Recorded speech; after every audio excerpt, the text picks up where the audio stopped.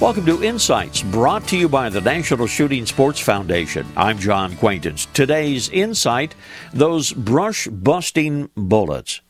You know, it for a long time has been thought that a good brush gun had to use a big, heavy, slow bullet.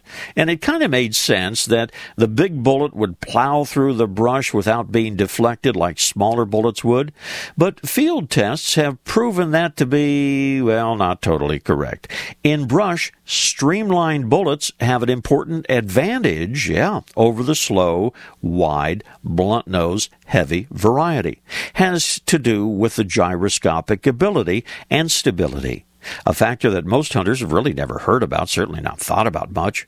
The spinning bullet is a gyroscope, which by its very nature resists any force that tries to push it away from its intended course.